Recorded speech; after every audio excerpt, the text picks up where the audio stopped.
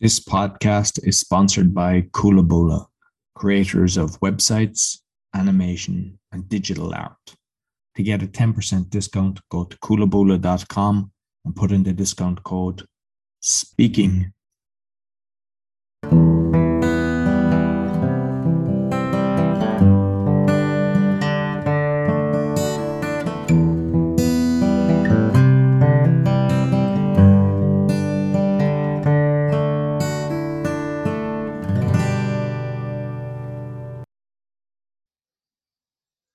Welcome to the Speaking Podcast. You can find all our episodes on speakingpodcast.com. We're also on BitChute and YouTube as Speaking Podcast. I also have the Awakening Podcast, the Meditation Podcast, the Learn Polish Podcast, and the Crypto Podcast, and all can be found on roycall.com.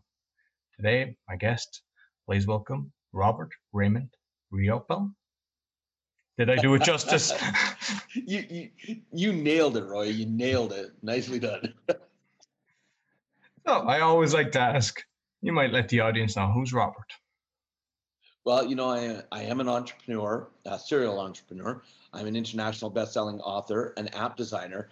But the thing I think I take most pride in is the fact that I've been blessed to travel around the world several times over the last few years, impacting lives as a trainer, life-transforming trainer. And to date, I've personally trained in 3 to 5 day workshops over 500,000 people around the world so far. And that's who I am. And to sum it up, I'm just me. Well, that's a lot of people to be training, so that's impressive straight off the bat. Well, thank you. So, how did you get into this? How did you get into wanting to be kind of public speaker? It was more in the beginning out of necessity, which kind of sounds strange. When I was younger, I was taught work hard, stay loyal to a company. That company will take care of you. And that's what I did. But by the time I was 21, I had worked for 3 different companies. And my mind's going, wait, I'm doing what I was told. Why is it not working?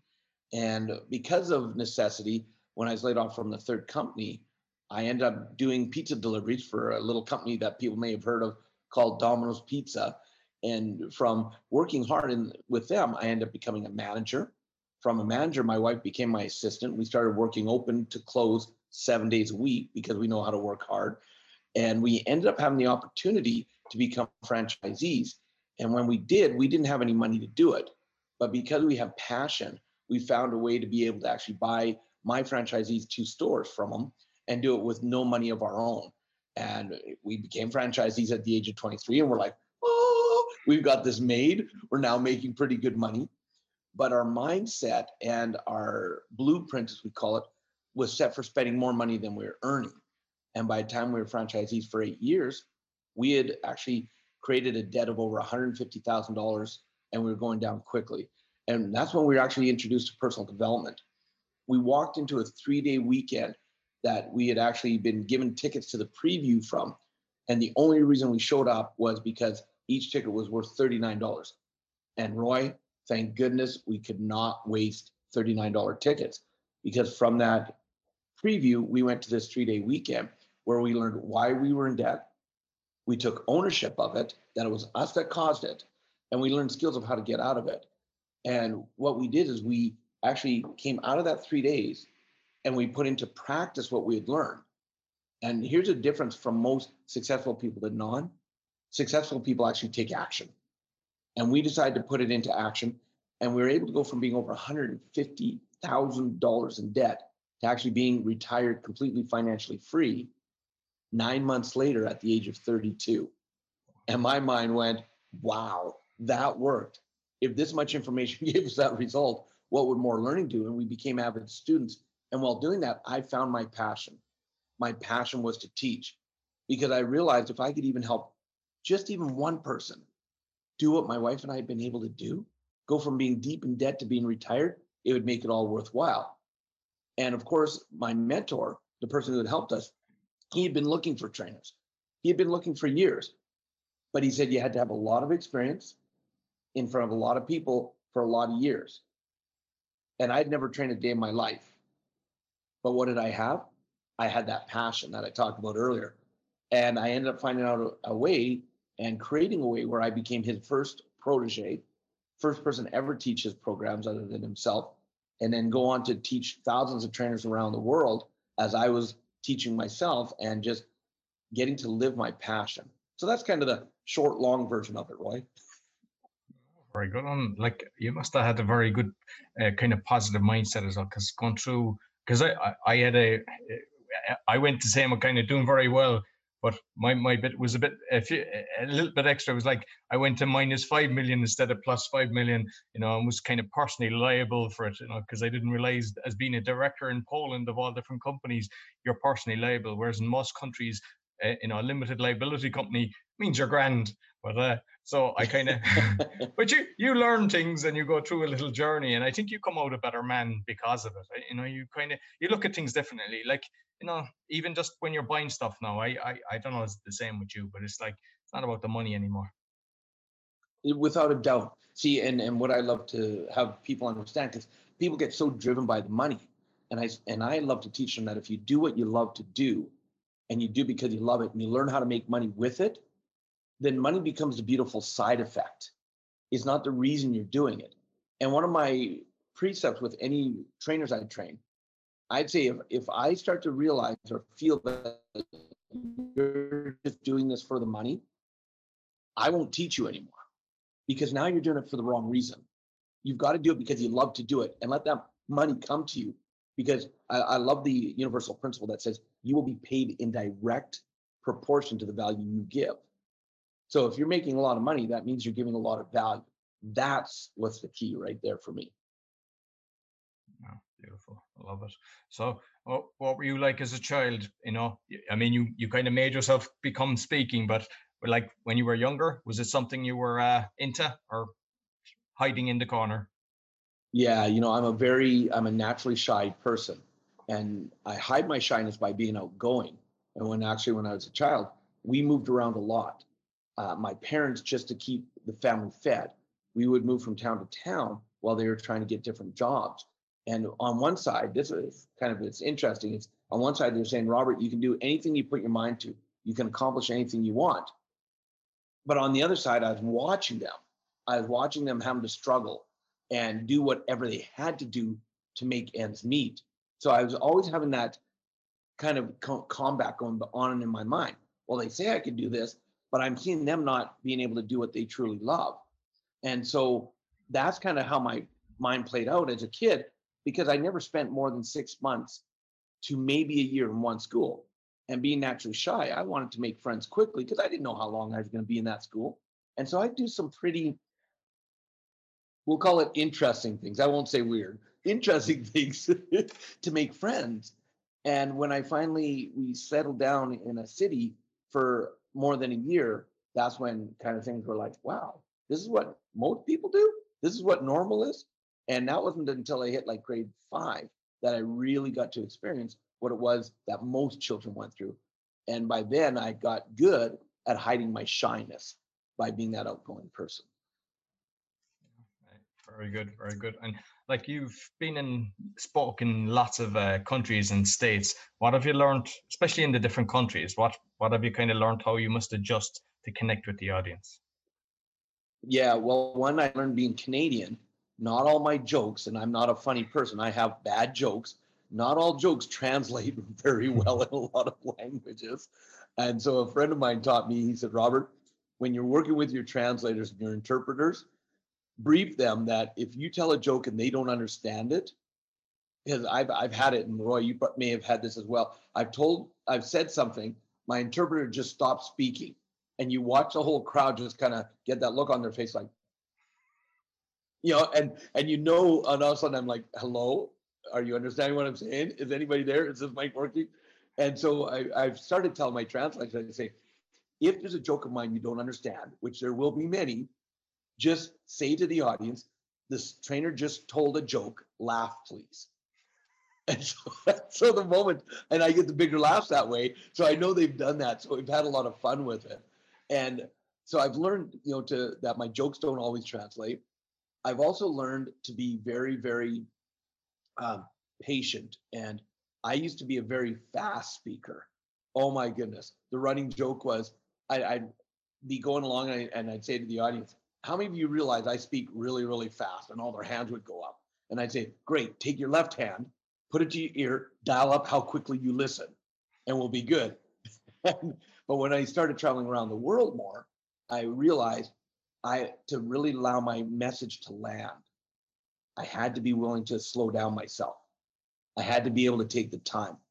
And so I became more patient, more tolerant, because I grew up in a very sheltered kind of lifestyle in the beginning. Never traveled outside of Canada really until I was older, or North America until I became a trainer. And as I started training around the world, all of a sudden I realized we're all so similar. We have all the same kind of fears and crap going on in our head.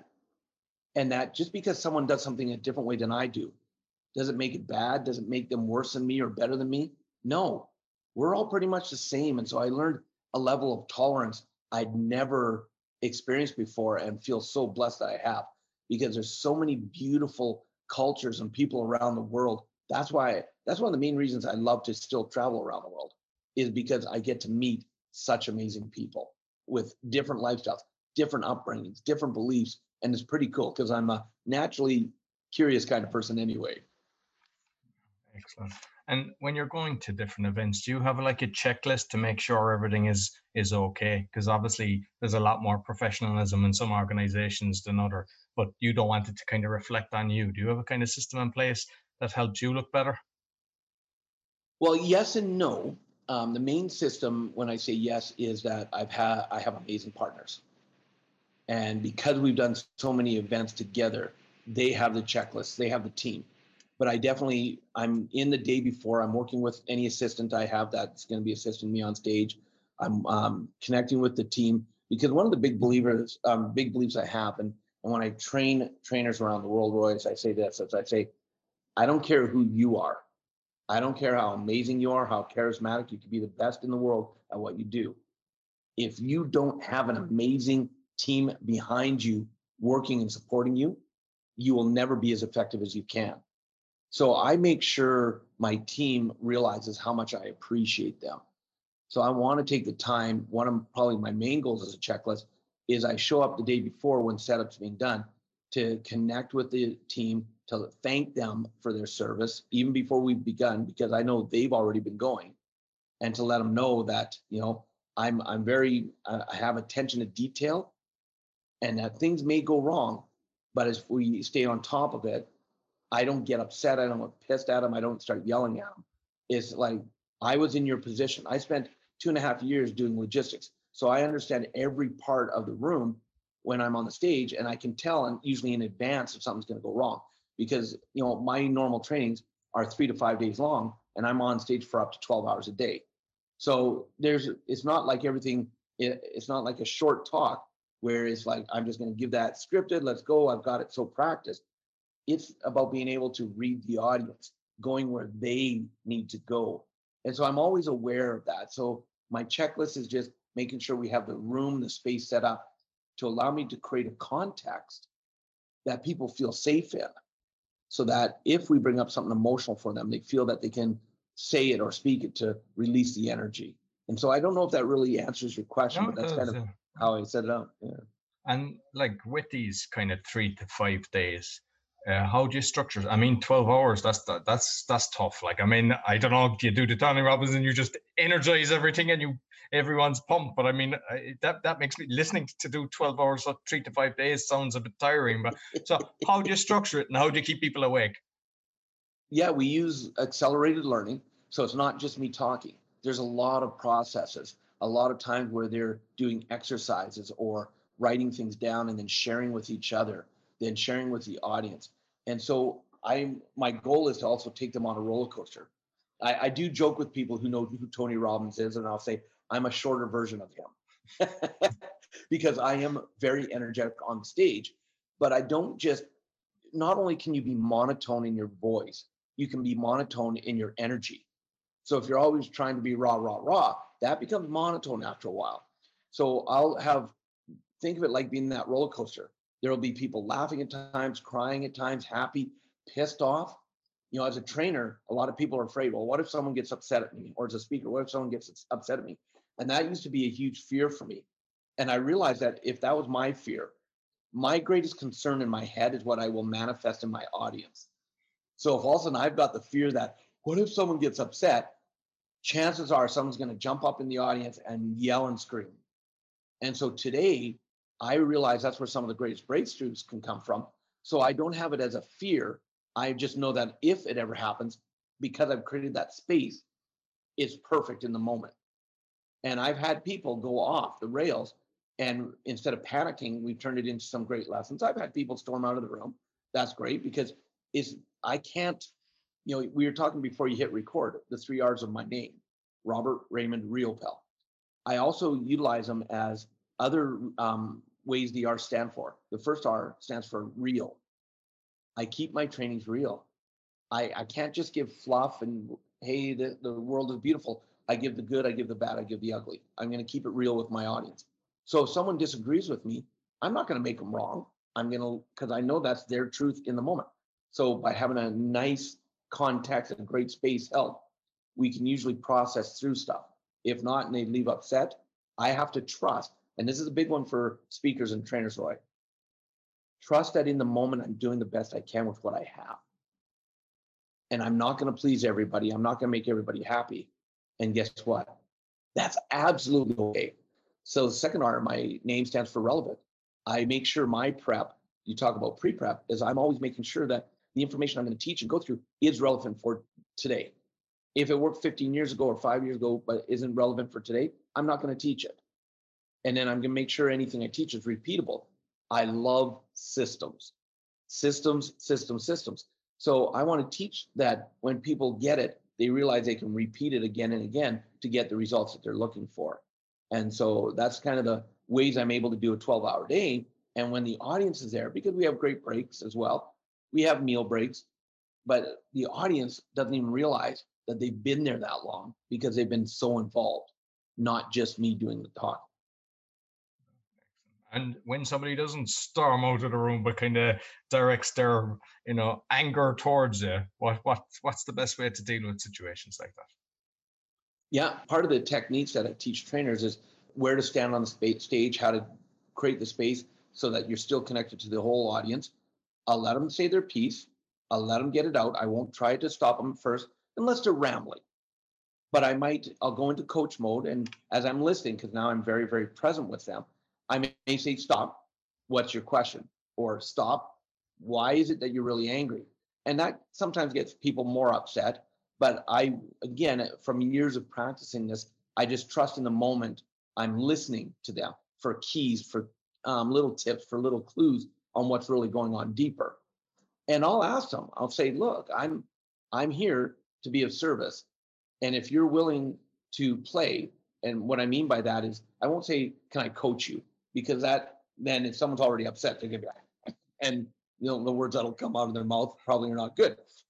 And so I'll say, are you open to playing? And I'll say, let me explain what I mean by that. I'll say, sometimes while I'm on stage, something comes through me. And I've learned to just say it as it comes through. But before I do, I'm going to ask you if you're open to that. If you are, we'll continue. If you're not, we won't. And most people say, yeah, fine, right? And so I'll just go into it. And usually I can kind of tap into what's really going on underneath.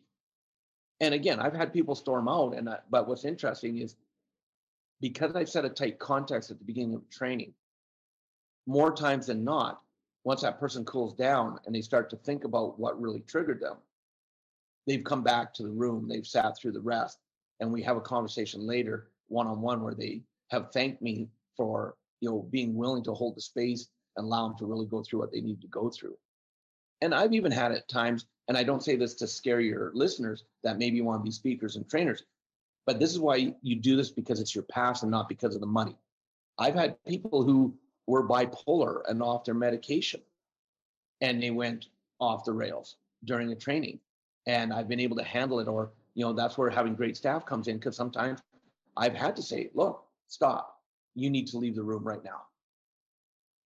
I don't know they're off medication or anything, but if it gets to a stage where it's impacting the room in a negative way, I will actually have them removed from the room.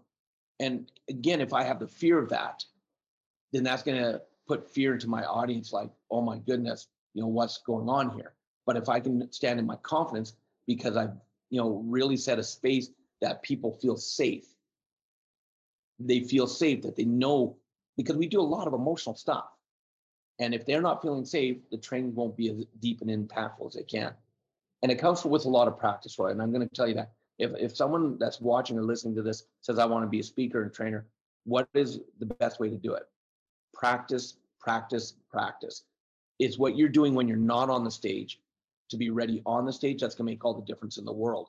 And in the thousands of trainers I've trained, that's the biggest difference between people who actually do well and people don't. The people that don't do well, they sit there and go, oh, okay, I'll be ready. I learned a new technique. I'm good. You've got to practice. How do you become number one in anything? You put in the time and the effort. And one of my mentors, my favorite quote of his is this. He says, every master was once a disaster. And that is so true. And I'm very willing to share my journey with people that look. When I first started wanting to be a trainer, I actually had people tell me to my face. They looked at me and they went, you want to be a trainer? Good luck. But because I was too tenacious to allow their beliefs to hold me back, I put in the work. And even today, with all the trainings I've done, I still put in the practice. I still put in the work, because the moment I think I know it all, I'm done. And I hope that makes sense. No, absolutely. Love it. Love it. And I think, people don't realize as well. I mean, even, the person that storms out of the room and you can have a one-on-one later, that makes it worthwhile when you can actually transform someone's life. You can just give that light bulb moment, even though, when they release something, they're not able to control their emotions in that moment. But later, just to be able to do that to somebody, it's a wonderful experience. And it's one of the many reasons I do what I do, because I love it when someone comes back to me and they'll say, do you remember in this past training last year or months ago, a couple years ago, you said this? Well, here's how it transformed my life. And I get either one arm, two arm, or whole body goosebumps. And what an amazing feeling. Because when you're a speaker and a trainer and you're doing it to impact lives, you may never know how you impact lives, how you may, what something you said, how it's changed someone's life. And the beautiful part of it is you don't have to know. You don't. If you think you have to know, that's ego coming in. That's ego going, hey, I need to know how great I am because I'm transforming lives. No, you don't. Just trust again that you're doing it. And you may hear from students, you may not. And both are perfect. Yeah, beautiful. Love it.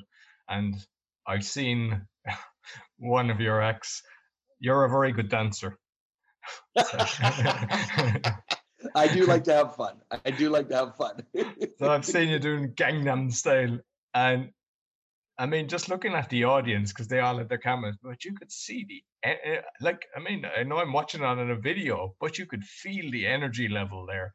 Is that something that you do in the kind of the morgue time when people are after their lunch, or is it something at the start of an event? And what other kind of things do you do to get people to get so excited? Because that was unbelievable to watch that, to be honest.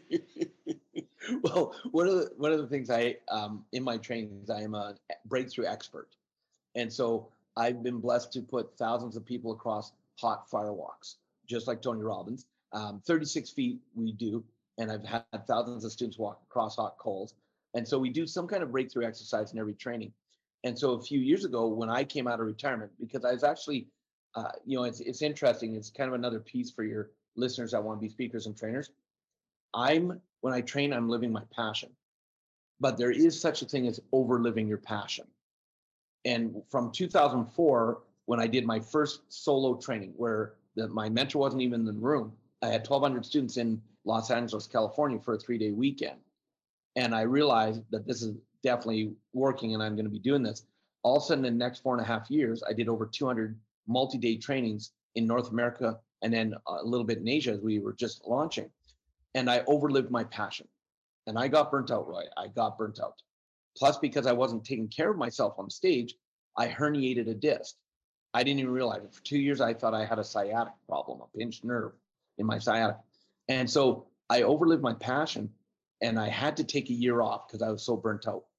And that 1 year turned into 3.5 years off. And I went from overliving my passion, which is bad, to not living it at all, which is just as bad. Because also now some of the non-supportive negative habits came back into my life. And when I realized I had to train again because it's my gift, when I came out of retirement in 2012, that's right around the time Gangnam Style was big. And I just marveled at Psy, because if you look at Psy the singer and you look at his journey, most people go, oh, one hit wonder, blah, blah, blah, blah. But if you really look at his journey, it was a one hit wonder that took, and an overnight success that took him 12 years to get there, of following his passion and not listening to people, even going against his parents who wanted him to be a doctor or lawyer or something like that. And when he said, no, I want to be an entertainer, they quit paying for his education and made him come home. And he kept with his passion, had, twin daughters, and just knew that there was something he wanted to do. And so that song was hitting big. And I don't know, again, if this is a little off topic, but reason I study biographies and I study people is because you learn so much more by learning their journey instead of just seeing the results. And that song there actually changed the internet. I don't know if you're aware of that, Roy. Did you know that one song changed the internet? No. Well, on YouTube, it started getting millions and then tens of millions and hundreds of millions of views. And all of a sudden it's the first song ever on YouTube to get over 1 million views. And YouTube started freaking out because they use a very common algorithm that a lot of computer programs use, especially for video and stuff like that. And the algorithm is a number like 2.1 billion. It's a long string of numbers. And this algorithm was it was utilized in YouTube's all their coding, meaning that if Gangnam Style got to 2.1 billion views, this number, it would actually crash their whole system because the system doesn't know what to do after that. And so as he was gaining momentum and he hit the 1 billion, 1.1 billion, 1.2 billion, they had to actually change all their coding in YouTube to handle one song. And now today, there's songs that have had 3, 4, 5, 6 billion views, because once it was proved it could be done over 1 billion, things went viral even quicker. And so as I'm coming out of retirement in 2012, Gangnam Style was big, and I just loved the energy. And so I decided, that kind of came on by choice or chance. We had just finished doing a breakthrough exercise, and the audience is already excited, and that they just did something big. It wasn't the fire walk; it was something a little easier, but still very, very powerful. And I thought, let's reward them. And so I would go to, at the beginning of the event, I would grab my staff and I'd say, for those of you who want to do this with me, we're going to do it as a little fun for the audience and to reward them and thank them for playing full on. And so I'd show them a choreography I'd come up with from watching videos on YouTube. I'd say, we're going to do this dance, and watching the crowd and the audience react. Like one of the first times I did it, I was in Malaysia, in Kuala Lumpur. I had 4,000 students in the audience. And my staff came running through the audience to join me on the stage. Well, when they came running and the music started to start the dance, the audience became a flash mob. And next thing you know, we had over 300 students on the stage. Everybody had their phones out. And in that moment, it was one of the first times I had done it. In that moment, I went, okay, I'm going to keep doing this. So I did it for about 2 years all over the world. And every time the audience just goes wild and crazy, and it brings their energy to a whole new level. And it's kind of one of the ways that we help wrap up the weekend. So that's kind of how it began, and why I loved doing it, but I haven't done it in about 6 years. No, I love it. Lovely story. And when you were traveling around, because you said, you burnt yourself out, were you traveling with your wife, or was it something that you were disappearing? Because that's something, if you're spending so much time away, sometimes people are bringing them with. What were you doing, and what do you recommend people do? Because if they're not able to stay in their same country, or even, America's so big, if you're traveling to a different state, it's still being away from home. It is, absolutely. And so I've been very, very blessed that way. And in the sense that, like, as an example, my wife and I, we met when we were 13. We started dating when we were 16, and we actually got married when we were 19.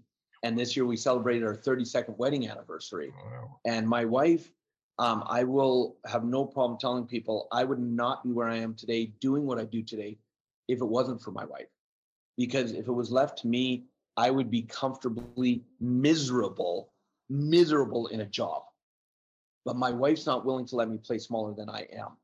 And sometimes that means, Roy, she has to kick me in the butt because I'm, if I left to my own devices, I get, fear, things coming up, get comfortable. And so she's kicked me in the butt. And so when I became a trainer, because one of her passions is to support me, she became one of my main logistics supervisors. And so we were always traveling together. Now she stepped back from that role a couple of years before I took my break because she was getting burnt out. And here's what, again, it comes because I understand logistics. Here's another reason I appreciate my teams. See, my wife and I, we were traveling and we were together, but we weren't together. Because she was running logistics. She was up an hour or two before me, and she wasn't in bed until an hour after me. I was putting in 12, 13, 14, 15-hour days. She was putting in 16 to 20-hour days. And so when she stepped back, she still traveled with me for the most part, because at that time, we were only at home on average 2 days a month because we were doing so much trainings. And when she would stay traveling with me, she now became my greatest coach. See, now she had time to sit in the audience, and no one knows me like my wife does. And she could tell if something was bothering me. So when we'd have lunch together, she'd be like, "What's wrong?" I'd be like, "Nothing." And she'd like, "Bull, what's going on?" And so she'd be able to help me stay on track. So she became my greatest coach. When I came out of retirement, I didn't travel with me as much. But the biggest difference from pre-retirement to post is I learned too much, like my passion, too much. It's not that I'm not good, not at all not good. So I wanted a little more balance. And when I came out of retirement, I made the decision that I would do, instead of 40 or 50 trainings a year, I would do a maximum of 20 a year, no matter where in the world I was, so that even with all the traveling, I'd have 6 months a year at home, 6 months time off. And I know a lot of your listeners are probably going, "Wow, I wish I could have 6 months off." But see, I designed my life that way because I realized what was not working.